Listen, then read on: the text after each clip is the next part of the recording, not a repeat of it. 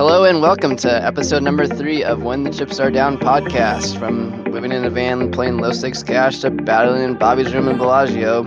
I am Andrew by King 19, Andrew Pieper, joined by my co-host, my best friend Scott.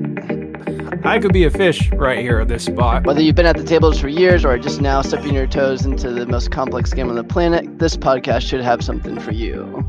We're switching to a new format with just Scott and myself on Mondays, and then on Thursdays or Fridays we'll bring in, it'll be myself, Joe and Willy for some sports talk and other things. Scott, how's your week been? Pretty good. I've been running above EV, so that's never a complaint on my end. Tournaments have been going good. I've cashed 3 out of the 5 tournaments from last Sunday to this previous Sunday, so that's been it's been pretty successful. I played probably the best tournament I have played so far this past Sunday. It was just a real grind. So yeah, studying's been going good, poker's been going good, and I'm learning and having fun. So it's been a good week. Yeah, nice. Yeah, a lot better than my week. As far as poker for myself goes, yeah, things haven't been going real great, but I mean, also not real bad. I mean, I'm up in cash for the year. Whopping $194. Stone doubled all 5 tournaments that I played. LO sample size, right? But yeah, it's been pretty frustrating, especially the last one, because it was like a 260 buy-in, and then like a min payout was like 1100. So that would have been pretty nice. But I mean, I got in like top pair versus second pair, and guy just drills trips. So what are you gonna do? Break something. That's what you can. That's what you can do. I've been running pretty hot. I will say that. Yesterday I won, I think, 85% of my flips. Yesterday was probably my hardest tournament experience-wise. I played under 30 big blinds most of the tournament, so probably about 85% of the tournament I was playing under 30 bigs. And I just couldn't catch a hand, and you just raise pre-flop, a decent hand, and flop completely doesn't go your way, or the turn and river are really bad. You're sitting with top pair, and every draw came out, and you have to fold. But I was happy. I was disciplined. I made disciplined moves that I wouldn't have made probably a month ago. I would have would have called in spots and really hamstrung myself. And then getting to the final table with 4 of us left, it took about an hour for one of them to bust. And I just really took my edge in that final table a little bit. Like I had ace-7 off with 10 bigs, and I was the first one to act, and I just folded because I could have shoved there, like it's not bad to shove ace-7 there with about 10 bigs, but I'm looking at it. The chip stacks aren't too huge of a difference right now. And I just don't want to shove ace-7 into 3 people who call really wide. Right. I'm just gonna wait them out for these spots. I got 10 bigs though. How long is that gonna take?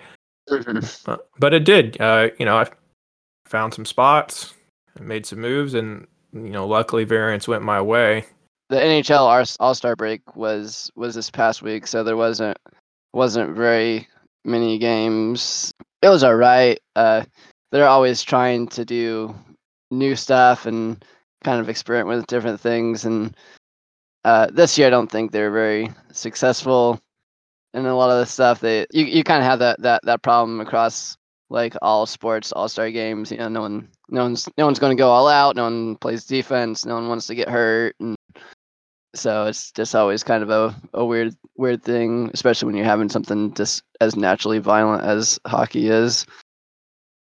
Yeah, I imagine that's an interesting dynamic because you, as a hockey fan, are looking and expecting for a certain experience, and then you go to this all-star game where that experience is not what they're trying to do.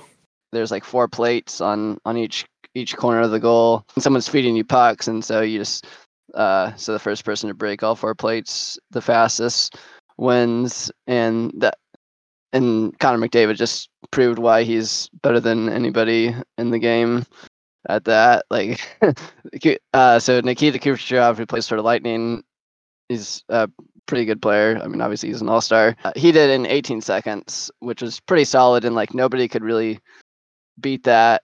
And it was holding for out like all the contests.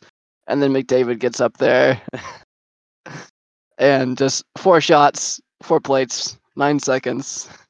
You're done.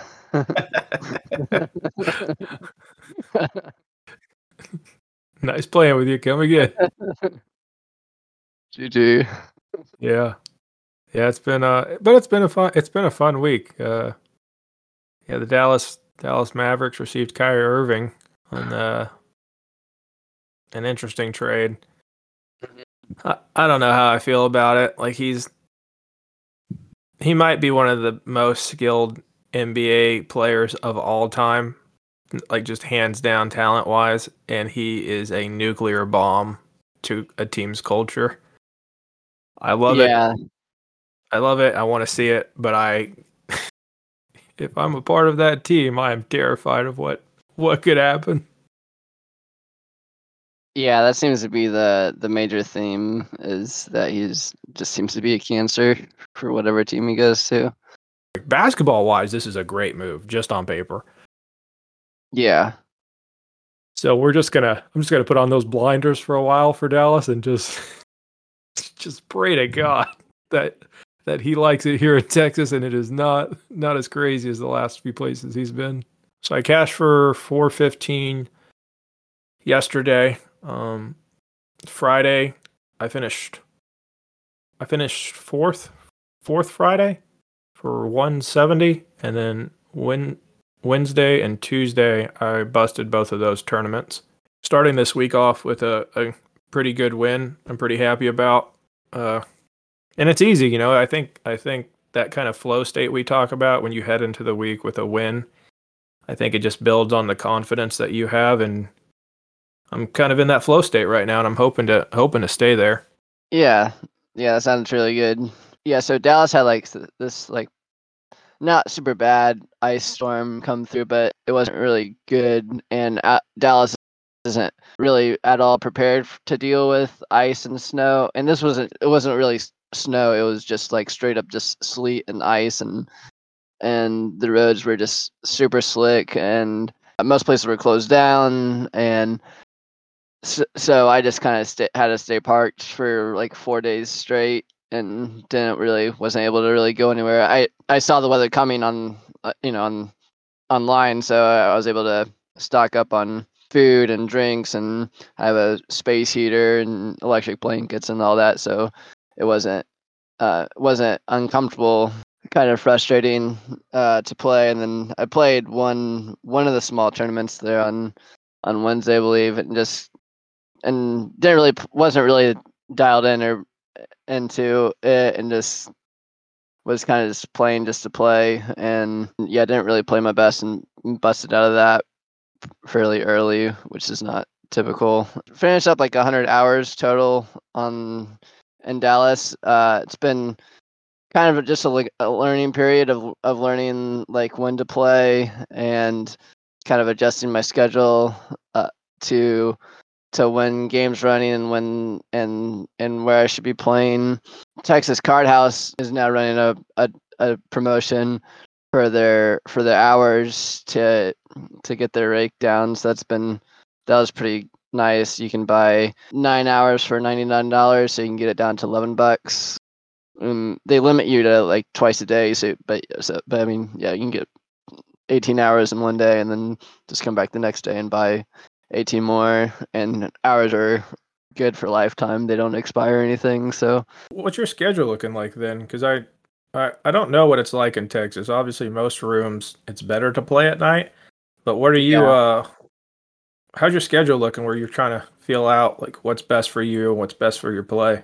Yeah, so I've been trying to have Sundays and Mondays as my typical off days, and those seem to be some of the slower days. And when I'll either run other errands or just dedicate, like 5 hours to poker, dedicated to poker study.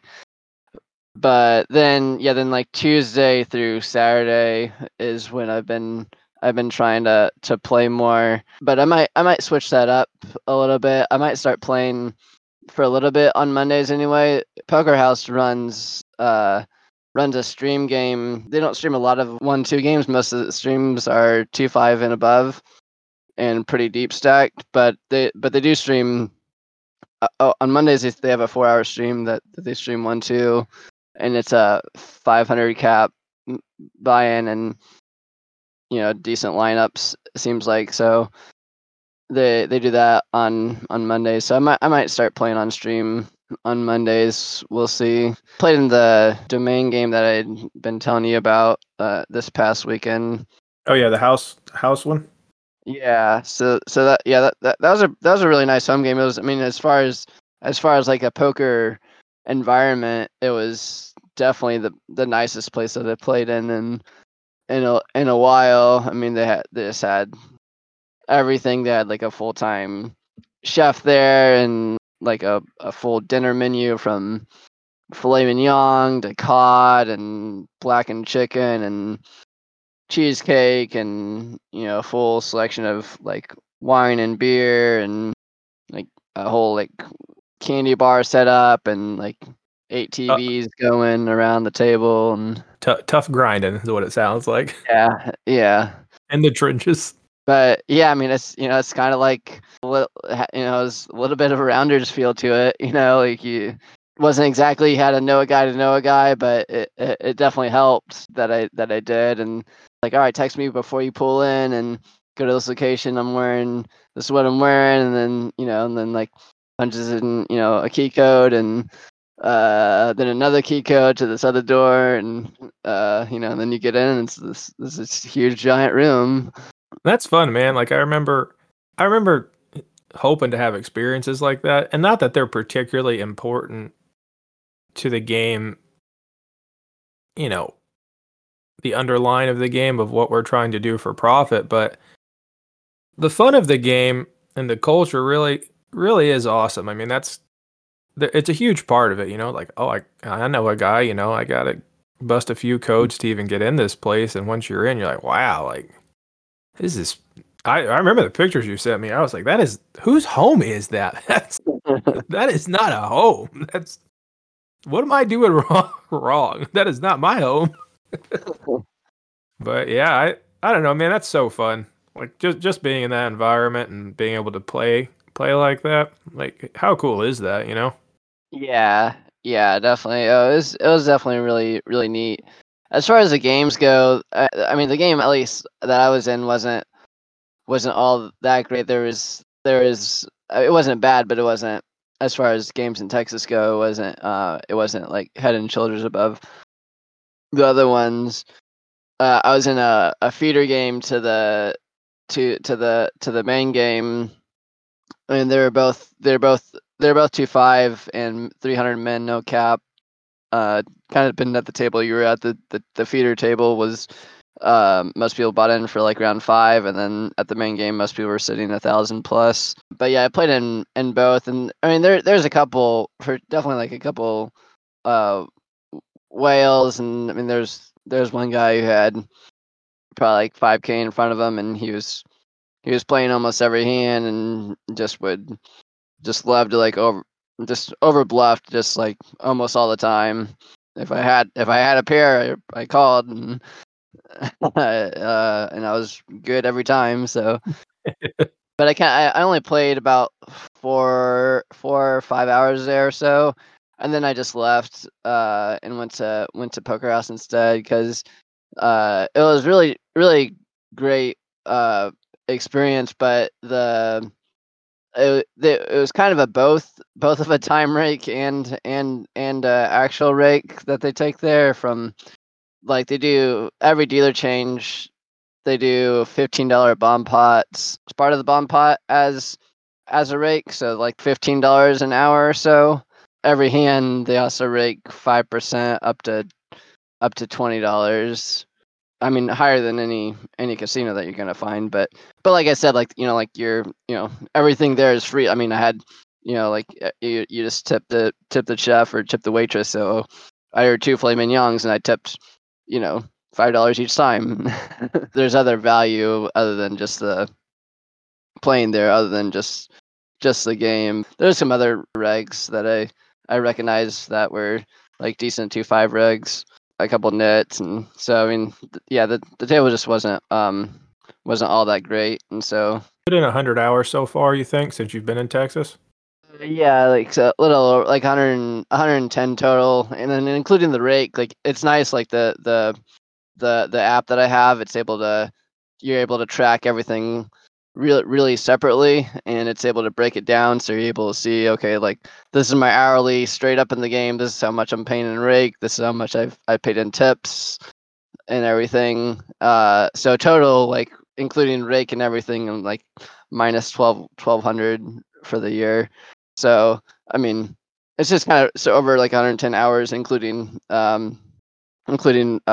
tournaments. Yeah, so I mean overall it's pretty much break even. Yeah, not referring to the sample Yeah. size because it's so small already, but for the 100 hours you've put in, do you think that there are certain aspects of your game that you're going to have to change based on some common dynamics in Texas? Like, are you widening your range pre-flop a little bit more and then just trying to take your edge post-flop? Or are you just really trying to play kind of your default strategy, pretty, whatever that is pre-flop, and then just try to exploit their really bad play after that?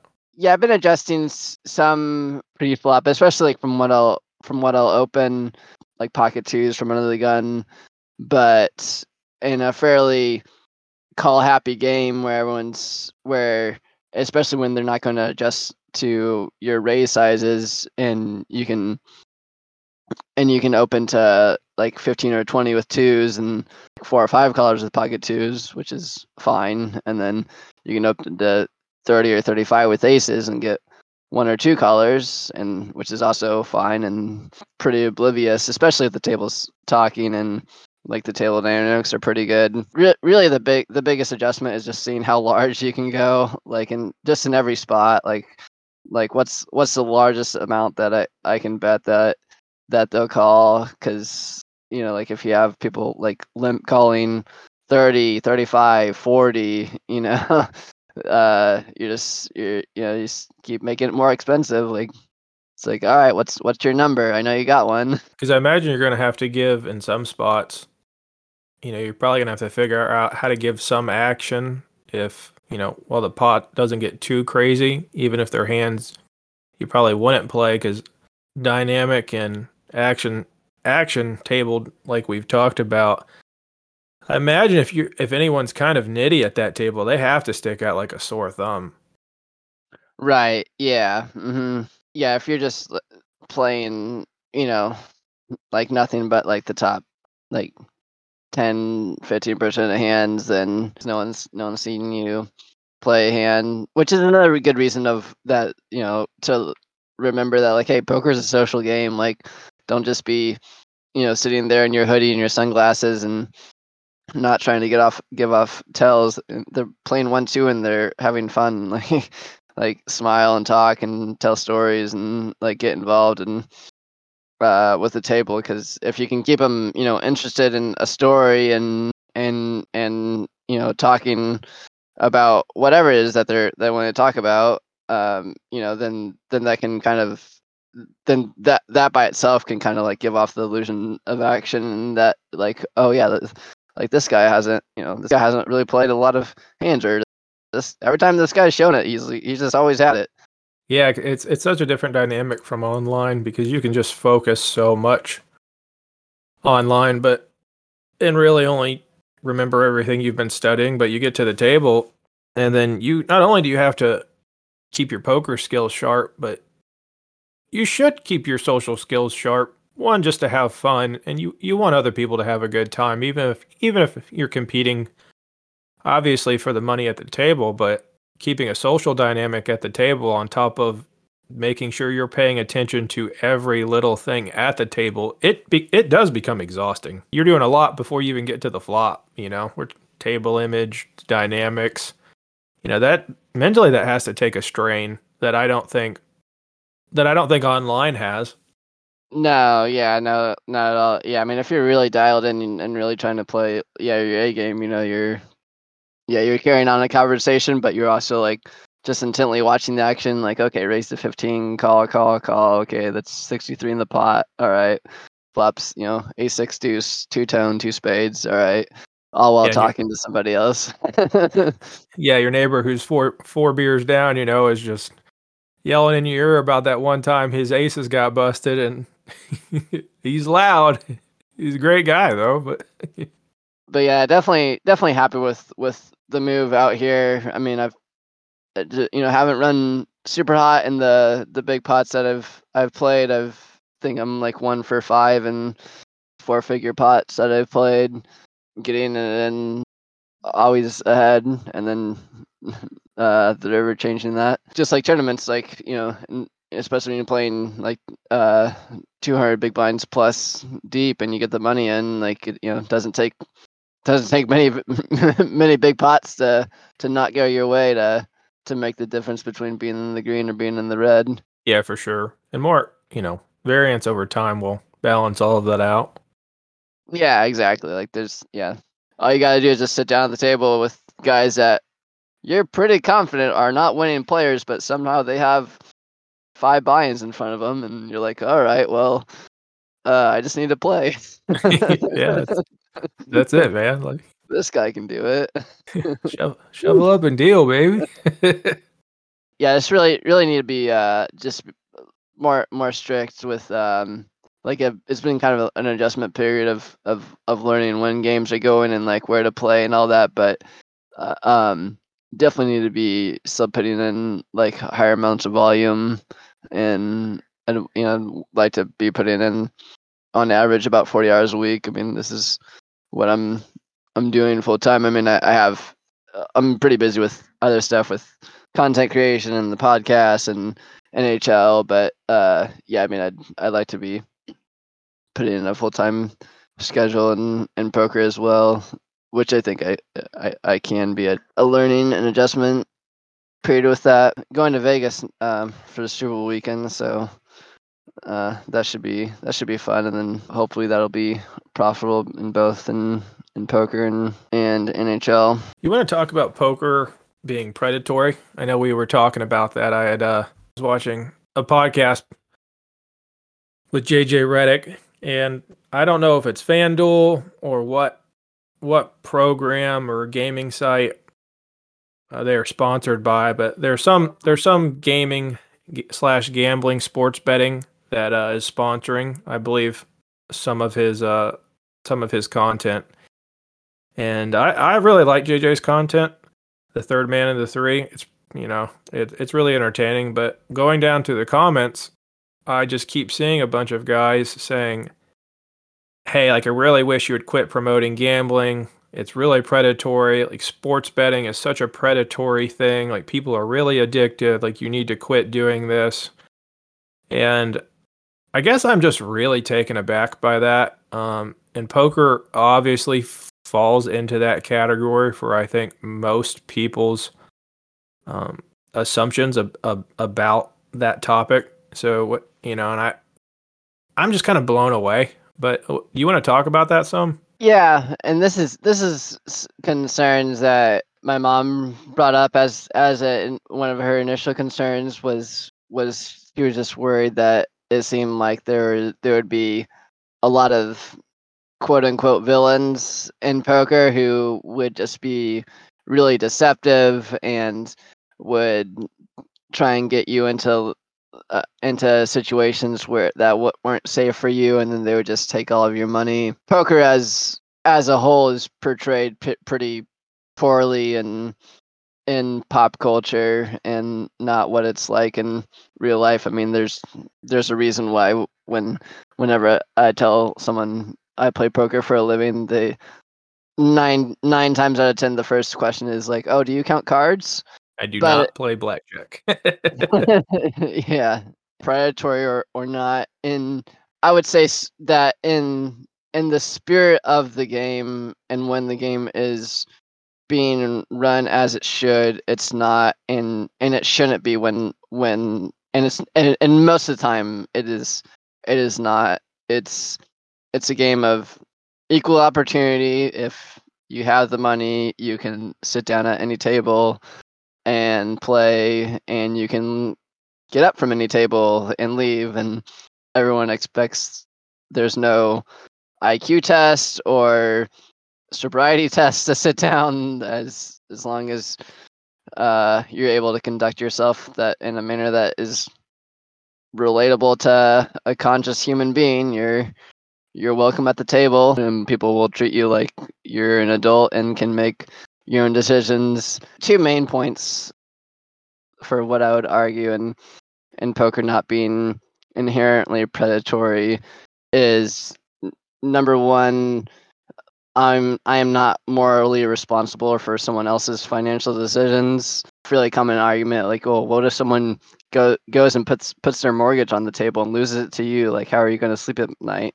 I have no control over that. I didn't invite him to that game and say, hey man, I know you're behind, but this is a really good game and I've seen you play. You're really good, so you could really get in here. And I think this would be a good opportunity. You can sit down in like 1 hour and then all your problems are taken care of. First of all, I'm not playing stakes high enough to where anyone's mortgage is ever going to be on the table as of now. But even if I was gambling against people who couldn't afford what they had to lose, that person is going to come up to the room and lose their money regardless. If it's not going to be to me, it's going to be to somebody else. Like you said, the game itself, at least Texas Hold'em, I will say, because that's what we play, inherently, it is not, if everything is ran up to par, there is no predatory aspect to the game itself, because, like you said, it's equal opportunity. Now, I went and looked up like the definition of predatory. The second definition says seeking to exploit or oppress others. From that viewpoint, I will say that some players at the table are looking to exploit the other players at the table. But Texas Hold'em is a competition.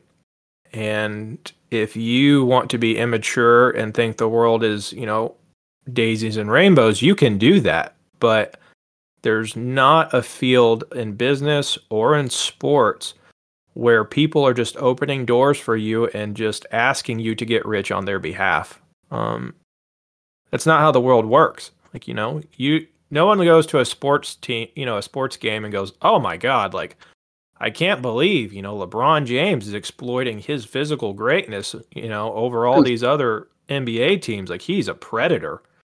That's not how that works. If you want to be a child about it, you can be, but I'm not going to apologize for finding an edge in a market and then studying really hard and working hard to be disciplined to, take that exploitative edge as far as I can for money. Because when I sit at the table, like you said, all things are even here. Yeah. With that being said, are there different dynamics? Are there people that, have addictions at the table? Yes. There have to be at some point. I mean, is gambling highly addictive? Yes, it can be. Is a cheeseburger from McDonald's highly addictive? Yes. Does it cause obesity? Eaten in addictive manners? Yes. So it's just the bad reasoning that I really don't like. And I think for me and you, the reason why we think it's such a big deal is because, both of our belief systems, are predominantly Christianity. And morally, it's a huge question from a bunch of the people that we interact with quite a bit because, especially in religious circles, like some of the ignorance in religious circles can be really frustrating sometimes. So like I imagine you've had to experience it when, my brother-in-law, who's a fantastic guy, super nice guy, a gentle giant, that was his first question to me. He's like, "Oh, don't you think that's kind of predatory?"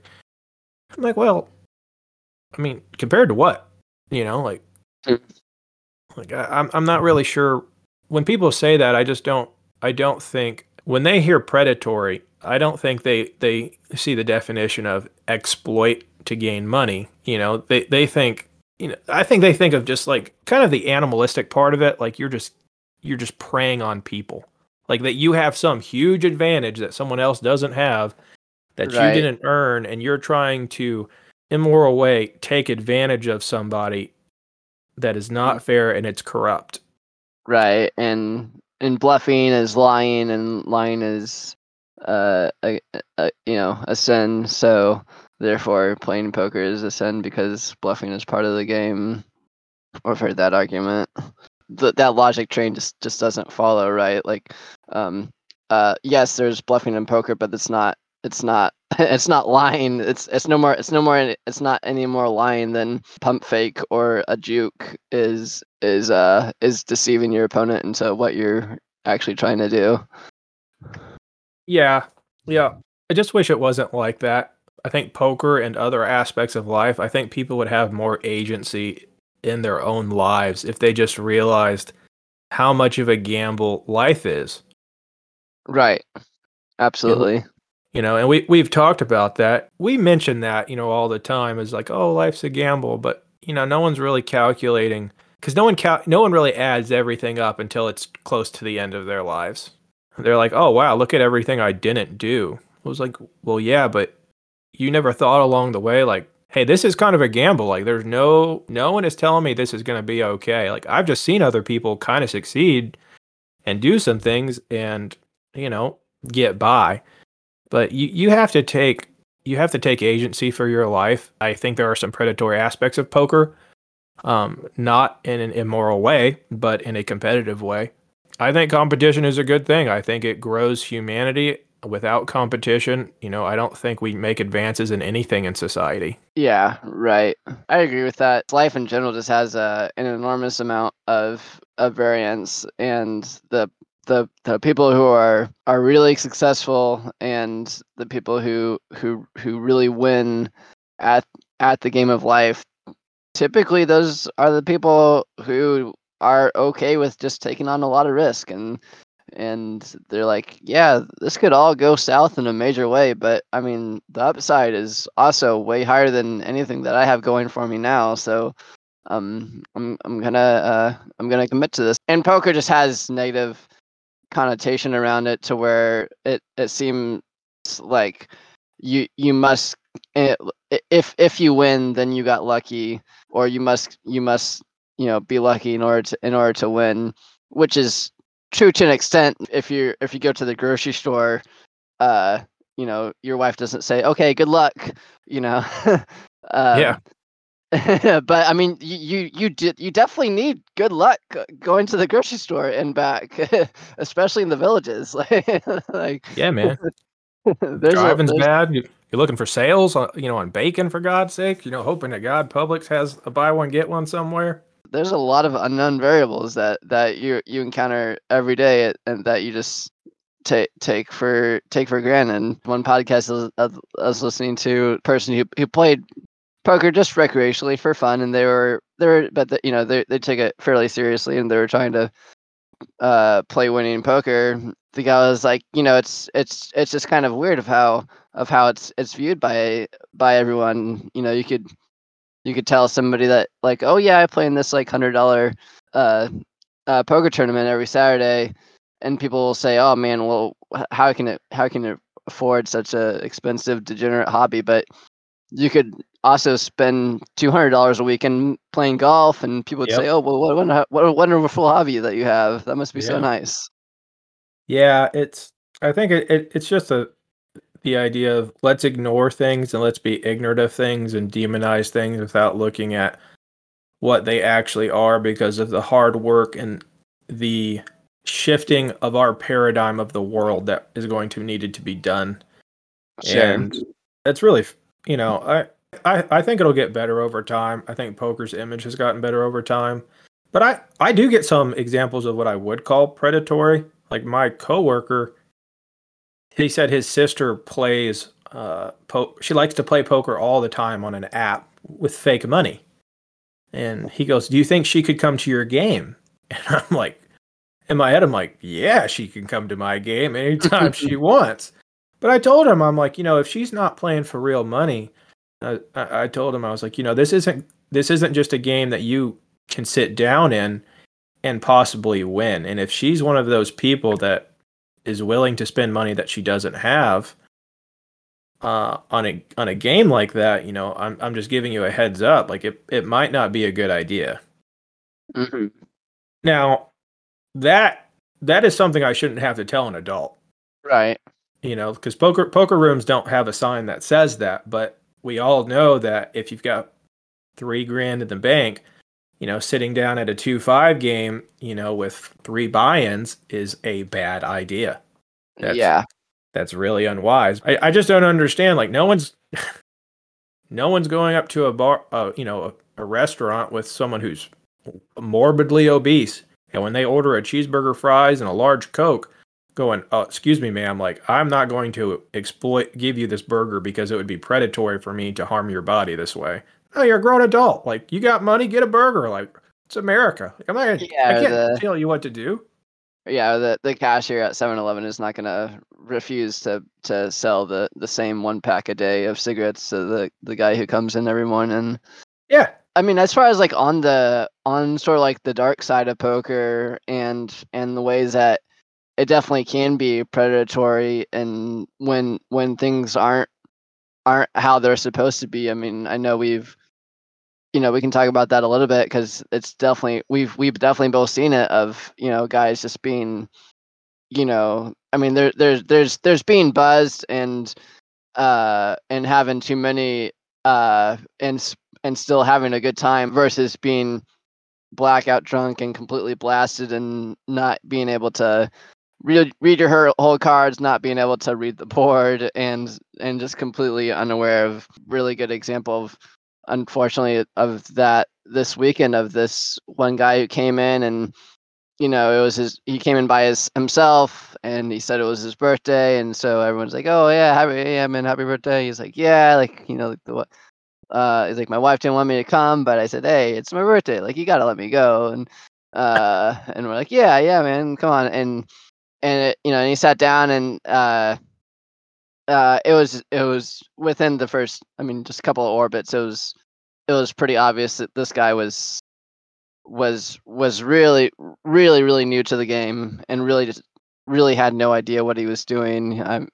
He struggled to fully read the board and what he had, and I mean, he shoved queen deuce on king queen 5, like $200 into like a $50 pot, and he got snapped by a king and got stacked. And after he lost his initial buy-in, he said, can I Zelle somebody or cash up somebody, and does anyone have cash on them? I was like, yeah, sure, you can send me how much you want. And he's like, 300. I was like, yeah, sure. So he cashed out me 300, and I gave it to him. And that was like right after the queen deuce hand, and everything was still pretty good, and we just thought this guy just wasn't very good, but didn't necessarily see a problem yet. But like I said, within a couple hours, I mean, this guy lost, between 1,500 and 2K game, and then just couldn't get any more money from whatever he had, and left, and kind of just left us all at the table like, man, like that guy really had no idea what was going on. And then what the real kicker though was, like at like 3 a.m.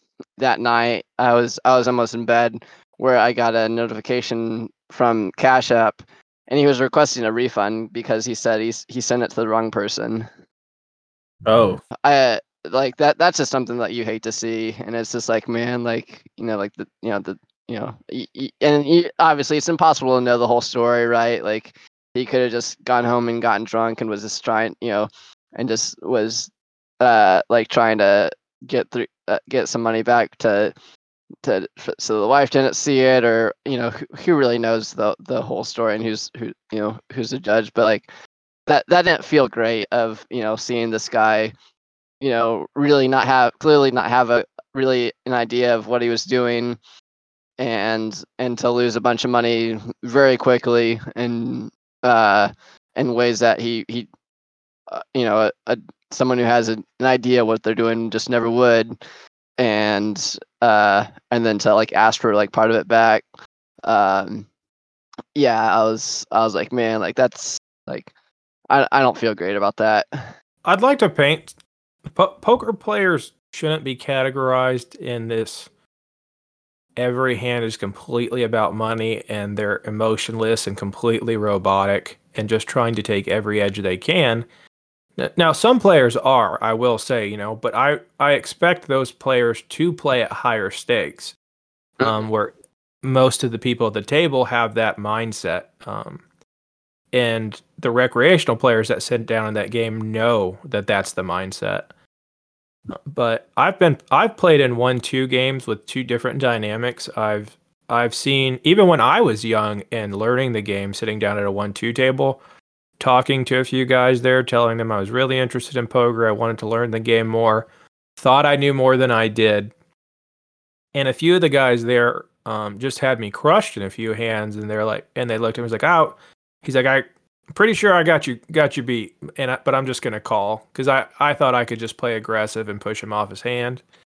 He turns up with top boat, and I've got top pair, right?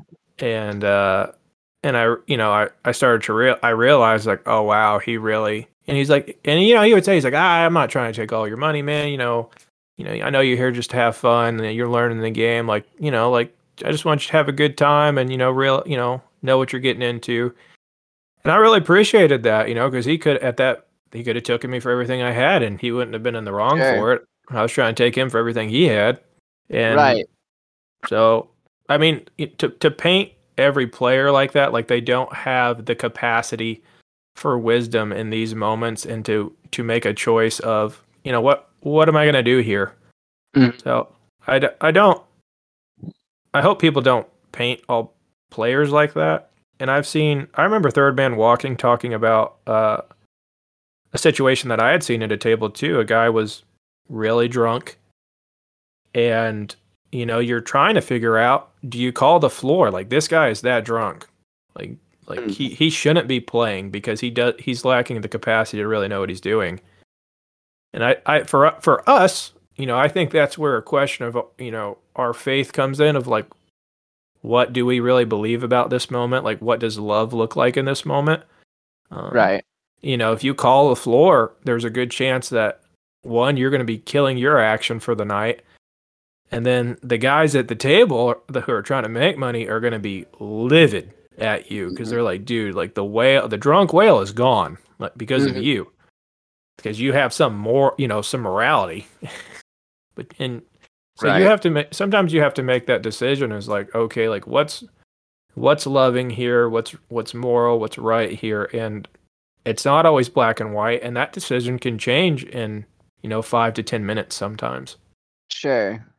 Yeah, and I would say overall, as a whole, the poker rooms and casinos a good job of running a game that is clean and upright, and not over serving to the extent of someone being just fully incapacitated, because that's not a good look for the casino either. That's part of dealer's job, is to run the game, and to keep the game going, and making sure that everyone is making timely decisions, and is capable of making timely decisions. And different rooms and floors have different policies for how much the alcohol they will serve, and what time they'll cut people off, or after how many they'll cut people off. And it's not something that you see every day or even every week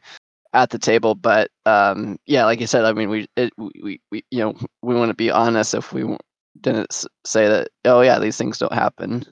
To wrap it up, like, are there people playing poker that shouldn't be? Absolutely, but there's also people driving who absolutely shouldn't be driving. So what are they gonna do about it? Yeah, and that's just like you said, that's the whole point. Guys who take steroids in professional sports, like I wouldn't do that, but if any arena or market that has money involved, everyone is trying to do whatever they can to gain whatever edge possible. Yeah, absolutely. Crypto, sports, it does not matter. You have to be hip enough to be aware of that. And if not, then you're just going to get taken. Right.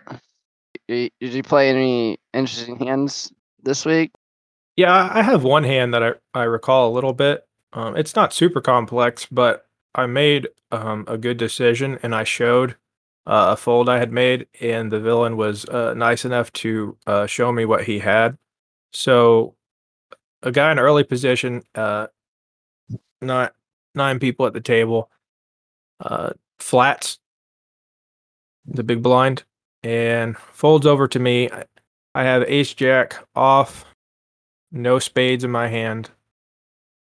I think I have a club and a heart. Folds around back to early position villain. He calls. I open it up pretty big too. I pot it, so he calls. And in these games, it could be anything from twos plus, jack 10 off, almost any ace X. So he's just really wide here. The flop comes out 6 of spades, jack of spades, and 10 of spades. So pretty good flop for me. I don't have any spades, so that is obviously not great, but I do have top pair, top kicker. So I'm like, all right, this is a pretty good spot. In this, I'm expected to be ahead here. So Sure. villain he donk leads out for half pot. And it's not really early in the tournament where this pot doesn't matter, where I could just fold this out for an exploit here. This pot does matter right now. There's probably about 15 big blinds in there. Mm-hmm. And I'm just really trying to figure out what I know about this guy, of like what he has here. And obviously not having a spade here makes my decision a little bit easier, but do I think he has me beat? I think he and my choices were, does he have a spade draw that's pretty good? Could he have trips here? Could he be flatting with jacks or tens? And from what I know of him, he's not going to flat with jacks or tens. But I just got a really bad feeling, like, why is he leading out? So I just end up folding because I'm like, the turn and the river are probably only going to could only get worse for me. Sure. And top pair, top kicker here is a really good hand against what I think his range is, but him donk leading into me like this has to be such a bad play for him that I think I just get to make this fold 8 times out of 10 and be happy with it. Right. So I fold face up, showing top pair, and he flips over jack 10. And I was like, he's like, man, I had to bet the flop, I was like, yeah, I guess so. And it's like, nice, I was like, nice hand. He's like, yeah, I can't believe you folded that. I'm like, I don't know. I'm not good enough yet to be like, oh, I soul read him and just crush this play, and these are the percentages on this hand. But I think my table dynamics and my understanding of a lot of the players and their ranges so far have been getting much better. And I think I found a spot where a month ago, I would have easily called him. Like, I think I would have felt bullied. Right. Yeah. I was like, what are you doing here, dude? Like, you can't do this. I have all the trips, donk leading into me like this. Mm-hmm. And from a player that is a little bit better, like, if I 3-bet this guy, I might get a fold. But knowing that whatever this guy has to be really good, and he is not folding it. Right. He's just not going to fold. Doesn't matter here. And so I really liked my play there. That was probably one of my better hands that tournament. Yeah. This is this is something that I was studying flops today specifically in cash games, and watching one of Jonathan Jaffe's videos, and he referred to it as like run out equity, like how good is your hand going to be typically on the river? Like how great are you gonna feel if 3 streets of bets go in with your hand right now?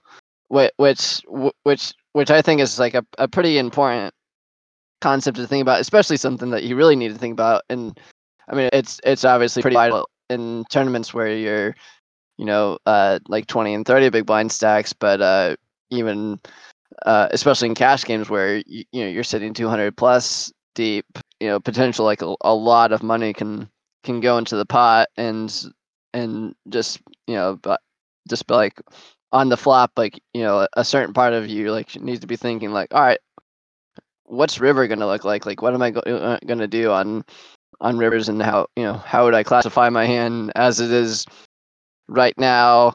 And then something that I would classify like sort of like donk leads like that didn't make any sense, or over bets from people that just made no sense. And from and if you understand like basic strategy, you're like, well, like you shouldn't be doing this because I just have like all the aces and kings here. Like, what are you doing? So I call, and then they just have it, and you're like, well, how do they just have it here? Like, how do they just so I just came up with a saying like, well, they're too stupid to do it with worse. Like they don't know what to do, but like chances are like when they're overbetting, they got it. Like there's they don't want the board to run out. Yeah, no, people are especially I mean, all you gotta do is play just a handful of live tournaments. I was like, all in hands have to be tabled, and a guy will have like top set versus a flush draw, and the guy with the set will be so upset that he's up against a flush draw, like of how like he's behind or something. Like, people hate to be drawn out. They're terrified of being outdrawn. Yeah, on Splash, that's really relevant. Like that's probably one of the biggest mistakes that people do on there is they run away all of their equity. Mm-hmm. Thanks so much for listening to this episode. I hope you enjoyed it. Moving forward, what our schedule will be like is to record our first episode of the week on Monday nights, edit on Tuesdays, and then release early Wednesday mornings. Then our second episode with Joe, Willy, and myself will be recorded on Thursdays, and will either be publishing on Fridays or at the latest Saturday, just depending on what time we end up recording. We'd really like to keep a consistent schedule, and I know that's something that I value as a podcast listener myself. Please rate, review, give us 5 stars, or nothing at all. Honestly, 3 and 4-star reviews are really more hurtful in podcast analytics, so if you don't like it or didn't think it was worth 5 stars, just don't give anything. Blast me on Twitter or something. That's totally fine. Or if you have other feedback or a hand that you'd like us to go over, email us at whenthechipsaredownpodcast@gmail.com. You can find me at BiteKing19 on Twitter, Instagram, TikTok, and YouTube, as well as my Discord group. I'm headed to Vegas, and I'm sure I'll record a podcast with Joe and Willy talking about the Super Bowl and what all is going on in the entertainment capital of the world. So stay up for that, and stay grinding, guys.